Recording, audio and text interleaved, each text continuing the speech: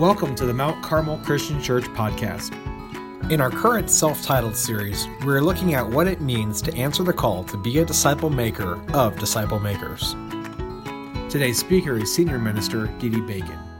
So it's Mother's Day, and Mother's Day got me thinking about something that my eldest daughter likes to say now. She picked it up somewhere, I don't know where. But as she's getting older, she's going to be 25 this year. Do I look old enough to have a... Anyway, she's going to be 25 this year, and now she's grown up, and it's fun to hear your kids, now that they get older, they start saying stuff that just makes you chuckle, like, ha, ha, ha, finally. Anyway, she says this statement that she picked up, I think, on Pinterest or somewhere. She says, I'm finding out the truth of the statement that says, I opened my mouth and my mother fell out. How many can relate to that? I opened my mouth and my mother fell out. You know, as hard as you tried not to say the stuff she said, as hard as you tried to not be the way she was, you just can't help it because, you know, it's just how it is, right? I mean, to be honest with you, if you think about it, moms are perhaps the most influential person in our life. Primarily, I think, because moms are the first in so many ways. You know, they're the first face you see as a baby. First voice you hear, human voice, even before birth, right? First touch. First person that typically is the one that responds to your needs, providing you with sustenance and providing you with cleaning up your diaper and looking after you, the first one to hold you, the first one to kind of be the human being that you interact with. And so in many ways, the reality is that moms are given the awesome privilege of laying the foundation of personhood, of human, what it means to be a human being. They lay that foundation. And so the statement, I opened my mouth and my mom fell out, is not surprising, right? Now, Mother's Day is tricky. I get it. Here's why it's tricky, because I'll say, I opened my mouth and my mother fell out, and some of us will smile, and we'll have a warm fuzzy, and we'll feel good about that. But then I'll say that, and others of us might have not so much a warm fuzzy. It might be a pang of hurt, because our moms are not with us, and we miss them. There may be a pang of hurt and difficulty, because, truth be told, our experience as a child with our mom was not perhaps the way we'd have liked it to be. And there's some deep hurts from those early times that are still with us. And though we want a good relationship, though we wish we had a better relationship with our mom, it just didn't happen, and we carry that pain. Some of us may hear that statement, I opened my mouth and my mom fell out, and the wounds of decisions as a mother may rise up. Decisions made from keeping a baby or not keeping a baby, from things that you did. I don't know a mother that I've ever talked to that doesn't have some guilt about things that they did to their kids, and they don't have some sense of, I wish I would have known, I wish I would have done. And that's just how moms are wired, right? They just kind of work on that. And so I know Mother's Day is kind of a tricky holiday. It's a time in which many of us may have lots of warm fuzzies and good, and then there are other times where it's just a burden. And I just want to lay that out and acknowledge that and tell you that God sees that and He fills the gaps. You know, I think about my mom, and I think about, you know, my story personally regarding my mom was not all warm and fuzzy either. It wasn't all June Cleaver and Claire Huxtable and whoever else you want to put in there as a model mom, the ideal mom. It wasn't. I was born as a result of an affair. My mom was 27 years old, alone in a new country without family. She had moved to Rhodesia at the time, and she got pregnant. And so my beginnings wouldn't be considered ideal, right? I mean, wasn't biblical for sure.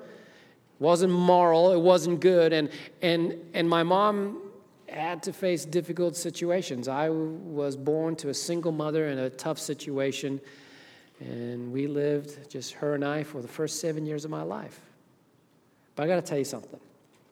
in that, and though it wasn't ideal, and though it wasn't the best, and though it wasn't perhaps what you would say God's plan is for motherhood in the way we need to have it, my mom was committed to being a mom. And I will say this in reflection, she committed to the things that I believe are the basics for motherhood, and I would say the basic for fatherhood, the basics for rearing individuals, of making human beings grow, the basics, and this is the basics. My mom gave herself to me. She did the best she could as a mom for me, seeking to connect me with what is best to help me grow. And in that, there's a formula here that I think is vital for us to hold on to. It's a formula that's going to be the thread that's going to run throughout this entire conversation as we look at Scripture and talk about how we grow up and the plan that God has for us to grow up as Jesus followers. It goes like this. It says, attention with godly or good intention needs to provide connection with God, with community, and with purpose. Attention with intention, attention, A-T-T-E-N-T, something. With godly intention, I-N, that means intention means I have a decision and I act in this way. It doesn't mean I do it always perfectly, but I have this intention to seek out these goals. That intention leads to connection, individual connection with God, with community, and with a purpose that defines our life. My mom had that. Not perfectly, for sure, but that's the basis, I think, that provides the opportunity for individuals. Let me tell you an example of how this worked. This is a fun thing. One day, I was 5 or 6 years old. Mom and I lived in an apartment complex. It was a townhome situation, we would say. She drove. How many have ever heard of a Renault car? It's a French car. It was a Renault 4. It was like a box on wheels. Seriously. And so she drove that little car, and it was parked on the outside. You had some stairs, and the house that little townhome was there. So for some reason in my mind, I don't know why, I decided that I wanted to try out camping cooking and make a fire to toast my cookies on. I had some cookies. We called them biscuits where I grew up. So I decided I was going to toast my biscuits. I want to find a good place to toast the biscuits. So I got the newspaper that I was acquired, and somehow I got my hand on matches, which is always not a wise thing. But anyway, see, she wasn't a perfect mom. Anyway, so I got my hands on some matches, and I wadded up the newspaper, and I stuffed it under that Renault 4 car. Sounds perfectly logical to me, dude. Safe. Anyway. So I lit the fire, and I started the fire going, and the fire was going, and the smoke was going, and I was having a good fire. And all of a sudden, my mother came flying outside, down the stairs, and swooped. It was like slow motion. You ever have things in your mind that always stick with you? Even when I was 5 years old. I mean, the woman could move. She was an athlete. And she came flying down, got the fire out, saved me, saved her car. And what do we have here? We had me realizing, A, she has a heck of a nose for smelling fire. But her attention with good intention, saving me, led to connection, because she connected me with the fear of God after that. And a connection to the fear of God and the connection to appropriate behavior as a human being in the community. You don't start fires under people's car. I mean, that was a good one. And to a purpose. And the purpose was, if you want to live another day, you don't start fires under people's cars. Attention with godly or good intention led to connection to God, to community, and to a purpose. And this works for faith too. So not too long ago, it was actually Monday this week, I am now starting to go through the Bible and the Gospel of John. And so John chapter 1. John chapter 1 talks about primarily John the Baptist, the ministry of John the Baptist. John the Baptist was a relative, actually a cousin of Jesus, a second or so cousin, but his role had been given by God right from before his birth, had been given by God to be the long-promised prophet whose job would prepare the people of Israel for the coming of the Messiah. And what you discover with John the Baptist, that his ministry is to preach, and he preaches a message of repentance. He was calling the people of Israel to say, give your hearts back to God. Repentance means to turn around, right? To change direction from your own way to follow God's way. And his message was, hey, get ready. God's Messiah is coming. Turn your hearts to God. Repent of your sins. Repent of your evil ways. Turn to God because you need to be ready. His man is coming. And part of that ministry involved that he would go down to the Jordan River and he would baptize people. And in that baptism, we had the symbolic picture of being washed. Your commitment would wash you free of the sins. Your old ways are no longer. You're going to choose to follow God. It was an act of seeking God's forgiveness, an act of commitment to stop the ways you were going and to learn to live for God. And I've always wondered, how come baptism was always included in John's ministry? Why did he do that? Why didn't he just preach the message? And why did he do this baptism thing? And you come to find out there in chapter 1 that John identifies the reason why he does his baptisms is because God said to him, the one you baptize, when you baptize the Messiah, you will recognize, because it will be like no other baptism you've ever done, because what you will witness the Holy Spirit coming upon him. And of course, we know the stories that John baptizes Jesus. There's a voice, and there's what the Bible says, the Holy Spirit comes down like a dove. Many times, for movie's sake, they'll make it look actually like this white dove that'll come down and land on him.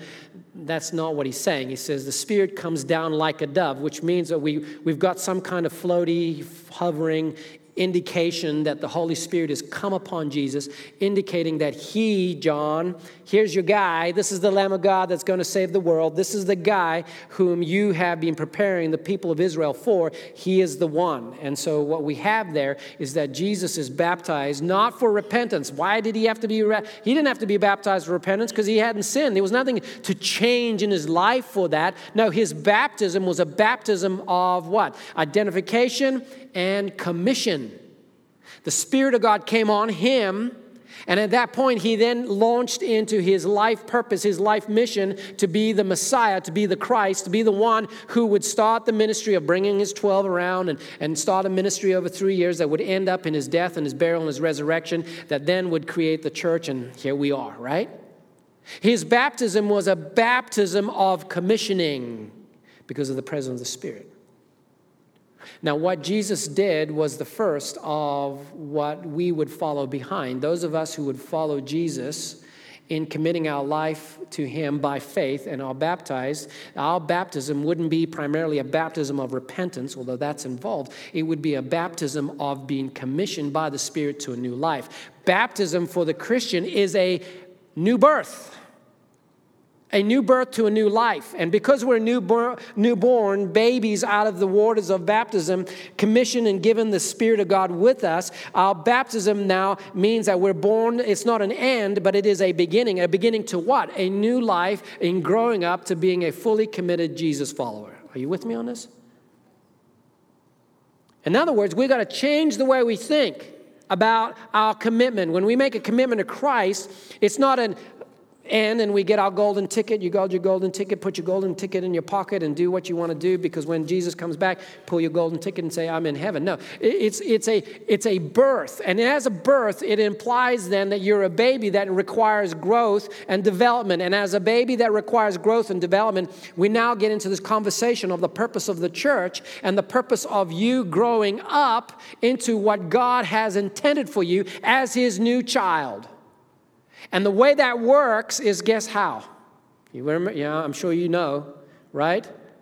Attention with godly intention that leads to connection to God, to community, and to a purpose. Attention. Someone is looking at you. giving you their attention, the God himself, his Spirit, but the community of faith, the one that has led you to Christ, your spiritual parent, if you'd like, is giving their attention with godly intention. There's a purpose behind that, why they do that. And that purpose leads you to connect with God, to grow in your relationship with God, to grow in your relationship as to learning how to love others, and to grow into the purpose that God has given you.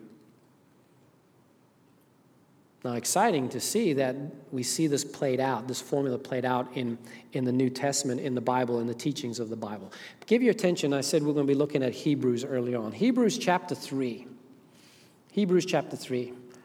Let me just tell you a little bit about what Hebrews is all about. Hebrews is a letter that was written for the intention of encouraging a group of veteran Christians not to abandon their faith. That's the long story short. These Christians were of Jewish origin, so they were Jews before they became Christians. So they went to synagogue as children. They grew up believing the Old Testament. They were waiting for the Messiah. These folks had heard the message of Jesus, had believed, and had given their life to Jesus, and had lived filled with the Spirit, living the life that God had called them to live. They had lived as Christians for some time, but now their life had changed because it became illegal to be a Jesus follower. They were beginning to face pressure from government authorities because of their faith in Christ, and they were now saying, I don't know if this is worth it. And somehow they were receiving these messages, this false doctrine that was telling them, listen, it's all under the same franchise. Judaism is the same God as Jesus. It's okay. Here's an option. Go back to Judaism. You'll avoid the pressure because Judaism is a legal religion under the Roman law. You will avoid the persecution. You will avoid the pain. You will avoid the challenges if you go back to Judaism. And that's actually okay because you know what? They're cousins. It's all right. It's as adequate as your Christian faith to get you to God in the same way.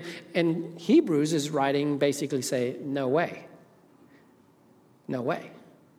It's Jesus or nobody. It's Jesus or nobody. God is done with making his kingdom about a nationality. It's now about faith, and about faith in who?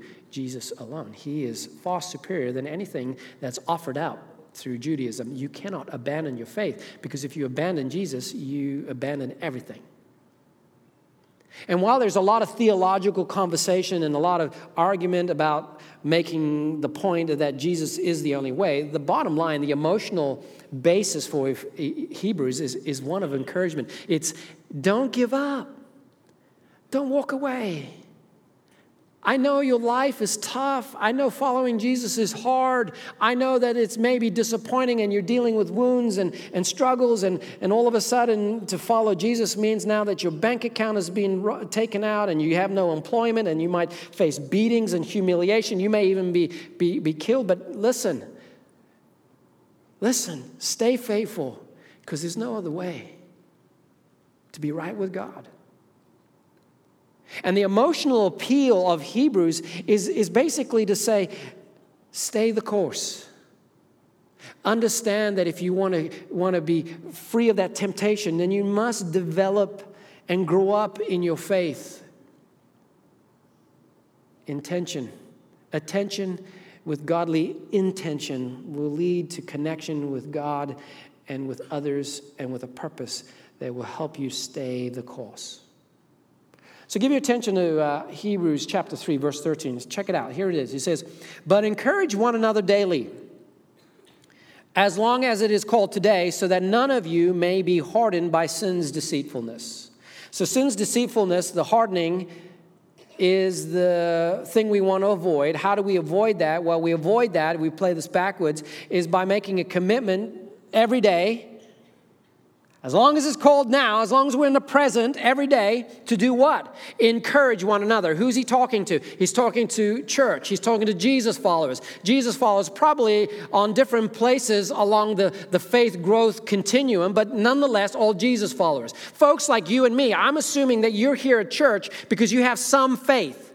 And I don't know if your faith is deep and mature. I don't know if it's new and fresh. I don't know if you're still seeking, but there's something in you there that's pulling you to be here and to ask questions about living by faith in Jesus, that you believe the Bible, that you believe that Jesus died on the cross and rose again, and that yet somehow you're still working that out.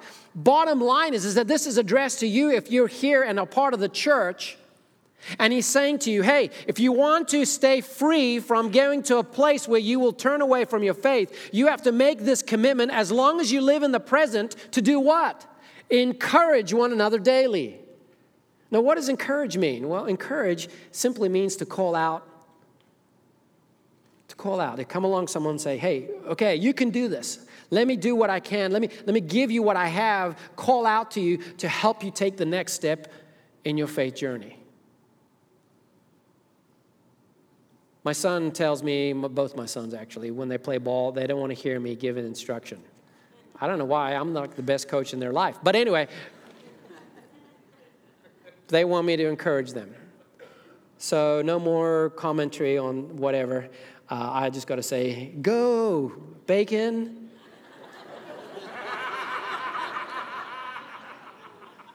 You can do it, Bakey boy. So that's what I do. What am I doing? They're asking me for encouragement. They want their hearts encouraged. They don't want. So that's encouragement.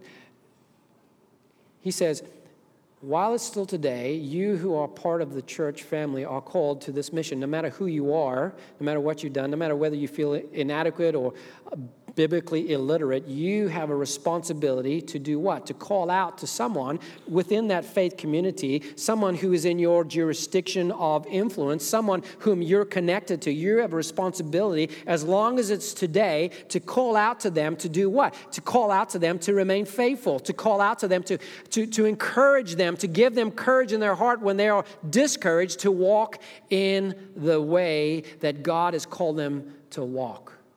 See, to give attention with godly intention that connects them to God, to others, and to a purpose. Do it daily. I love this concept of God assignments. Here's a problem with preacher types. We tend to think that every God assignment is our assignment. So every tear shed is our tear to comfort in the church, and every problem that's there is ours to bring about a solution, and you know, that's not how God works. God has given us the body, and every one of us have a responsibility to others to fulfill this scripture. You have a purpose, and that purpose is to give you attention to those that God places in your sphere of influence, your spouse, your children, your friends, your small group, person sitting next to you, to give them your attention with a godly intention to connect them with God, to connect them with the community of faith, because we're not called to be alone, and to connect them with a purpose. Now let's get on to another passage of scripture. It gets a little more into this. Chapter 10, Hebrews. Follow along with me. This is what he says. Verse 23, he says, "Let us hold unswervingly to the hope we profess." So here's the foundational, motivational piece that he's saying regarding Hebrews. The point of Hebrews is to say, hold on unswervingly. Don't veer, don't let go, don't stay on target, you know, the Star Wars thing. Stay on target on Christ to the hope we profess, for he who promised is faithful. And here it is. Circle this. "And let us consider how we may spur one another on toward love and good deeds, not giving up meeting together, as some are in the habit of doing, but encouraging one another, and all the more as you see the day approaching." Now, I know preachers of the past love to hold on to that, to kind of guilt people for not coming to church and say, hey, don't give up meeting together. You got to make it to church, attend. And I'm not saying that church attendance isn't important, being here, being present in what's going on in the community of faith, but I think sometimes we lose focus as the point of why we gather. The point why we gather is not to fill seats and to sit in there and to be here, to be counted. No, the point of gathering the church is the one before that. consider ways that you may spur one another to love and good. In other words, when you gather with the intention, here we go, to give your attention to connect others to God, to church, or to the community, and to a purpose. You don't simply come to attend church. No, we need you, he says. We need to understand that it's important that when we gather as a church, we gather so that we can be the church. You don't come to the church, you come to be the church when you gather together. And you gather together with an intention to stir stuff up. People like to, stir stuff up. There's stirrers and then there's stirrers, right? There are people that get you stirred up and you want to punch them because they're just troublemakers. And they stir up bad stuff. But then there are others, people that can stir you up to good stuff. We call them those people inspirational, motivational, encouraging people. And he says, when you get together to church, get together with the intention to stir stuff up in others. The intention to stimulate, to provoke, to get things moving. What towards? Towards good, with good intention. In other words, he says, consider how you may spur one another on. Consider implies that you are thinking about it, you're praying about it, you are taking responsibility for it. You're saying, I'm not going to church so that I hope they sing the songs. And we have our favorite singer singing, or the favorite song sung, or hopefully the AC's working, or Dee Dee's on par, and he's telling some good jokes as opposed to some bad dad jokes, or whatever. No, I'm thinking about, I'm going to church, and I'm going to church for a reason, and that reason is that I have something to give. It may be my smile, it may be my greeting, it may be my warm words of encouragement, it may be my prayer, it may be just affirming my faith in the demonstration to my children of what it means to be a Jesus follower, but I'm considering a way in which I can give myself, do my part to stir up the motivation in someone who is connected to me towards what? Love and good deeds. See, you're here for a reason. And if you were born into this new life, you were not born so that you can sit back and chill and wait until the day of reckoning, and you can pull out your golden ticket and say, I'm in. No, you were born into a family. And in a family, you have a family responsibility to fulfill your role in the family business. What is the family business of God? The family business of God is to make disciples, Jesus followers. And therefore, that means you, regardless of your inadequacies, regardless of I can't, I won't, I have, you are called to do your part in the family business.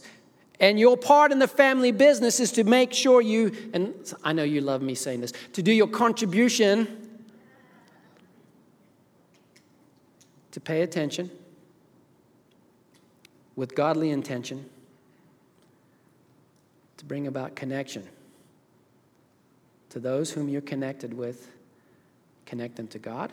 Connect them to a community so they can learn to do their part, and to connect them to the purpose that God has for their life. See, that's why we worship together. That's why we encourage people to share the same space and life together. That's why we do small group together. That's why we develop friendships with each other. That's why we do coffee. We don't do coffee because we want you to wake. Well, it is. But we don't do just coffee. We do coffee because it fosters what? Relationship.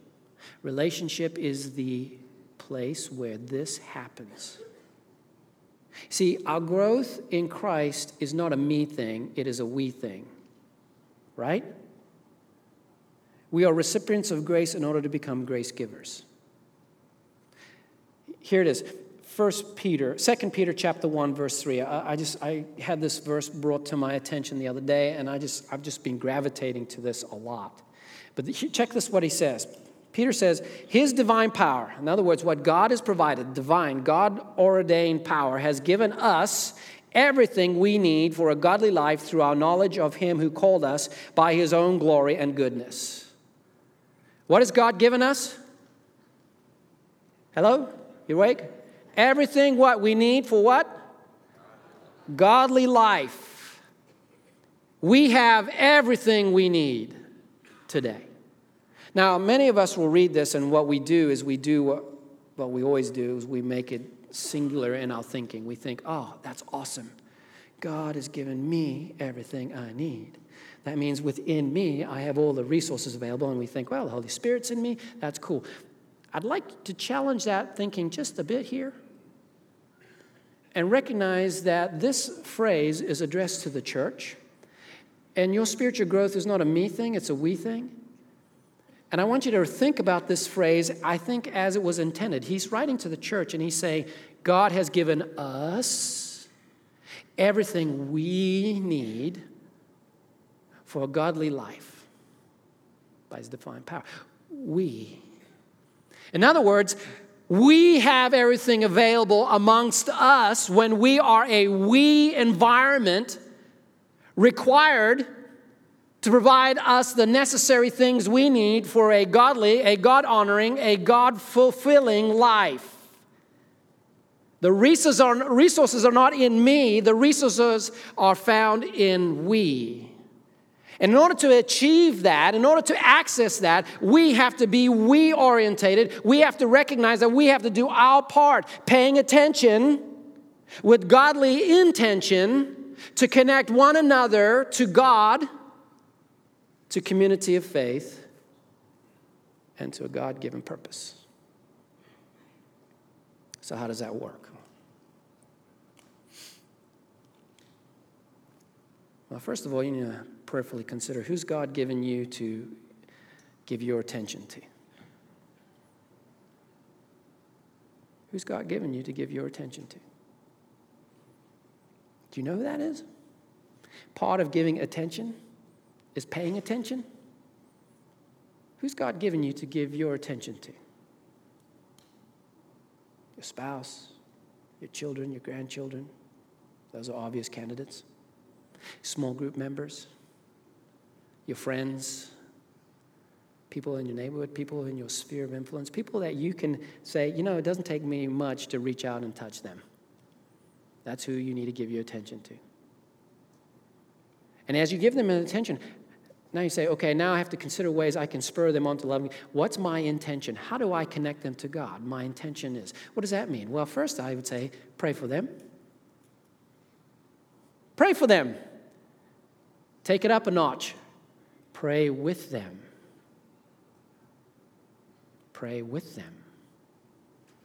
Spouses, husbands, wives, I can't tell you how many husbands and wives come into my office, they have marriage problems, and the first thing I ask them is, do you guys pray together?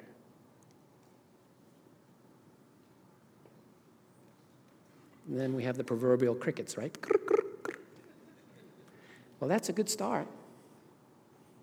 If you pray with each other, not 5 hours a day, but 5 minutes, you two are connecting to each other as you connect to God. It's a powerful, powerful thing for a marriage. Pray with them. Share with them the things that you're learning about God. Take opportunities to get your nose out of the small screen, the big screen, or whatever screen you're in, and pay attention to them and talk to them about life and living. Recognize that there are opportunities to share life. It doesn't mean that every conversation has to be about Jesus and about God. No.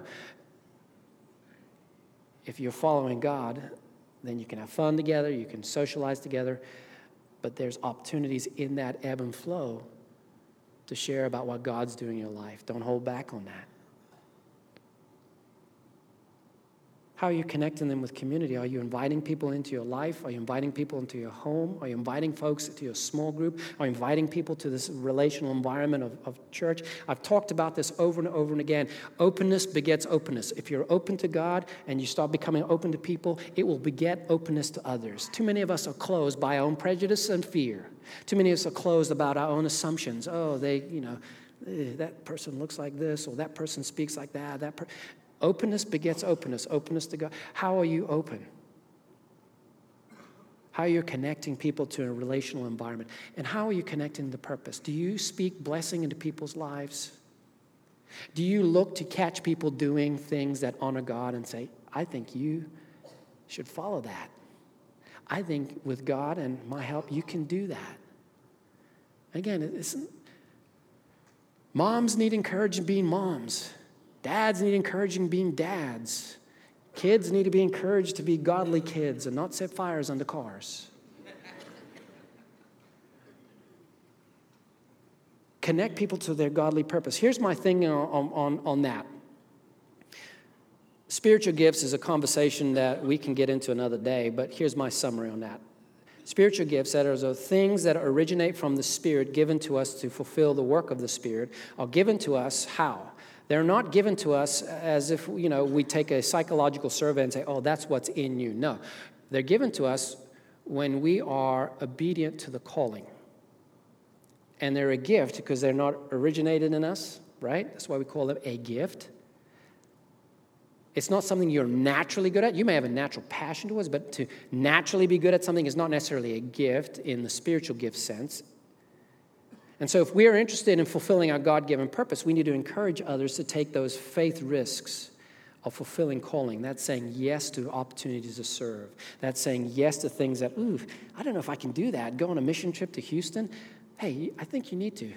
And God will provide, because guess what? He's provided us everything we need to pursue a godly life, right?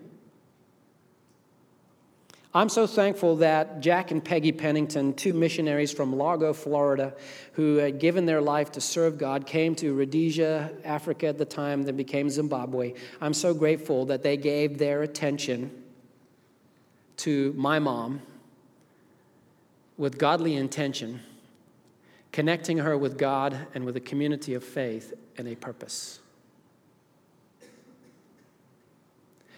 They gave her their attention with godly intention and introduced her to Jesus Christ. A lonely woman on her own seeking answers in life, a single mom that we would say, scandalous. She got a child from it, deserves what she gets, particularly if you looked at that child, that way he behaves. Anyway, but no, they gave their attention with godly intention and they connected her with God. She became a Jesus follower. She gave her life to Christ. They connected to a community of faith in the church where she learned to grow up. And guess who else was in that community of faith? This little short English guy called Jim Bacon, whom she went to church, looked at him and said to her friend, I'm going to marry that man. And that's how my mom is, right? When she says she's going to do something, watch out. She married him, and the result was that the boy who didn't have a father had a father. The boy who was the product of a quote-unquote mistake was able to receive a name and a heritage. Community of faith and a purpose. Her faith in Jesus then became the focusing point on how she approached my sister and I, teaching us now, giving us her attention to model what it means to be a Jesus follower and bring us to a place where both of us gave our life to Jesus and followed in the same pattern. Her attention with godly intention led to our connection with God, with a community of faith and a purpose. See how it works? And the exciting thing is that story is not a story that's unique. That story is the story that how the church is all about.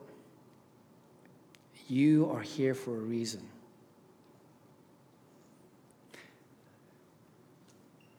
Give your attention with godly intention, connecting those whom you are looking at, those whom you are encouraging, connecting them to God, connecting them to a community of faith, connecting them to their God-given purpose.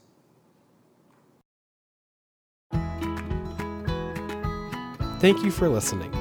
You can interact with us online at our website, www.mtcarmelchurch.org. Also on Facebook, Twitter, and Instagram.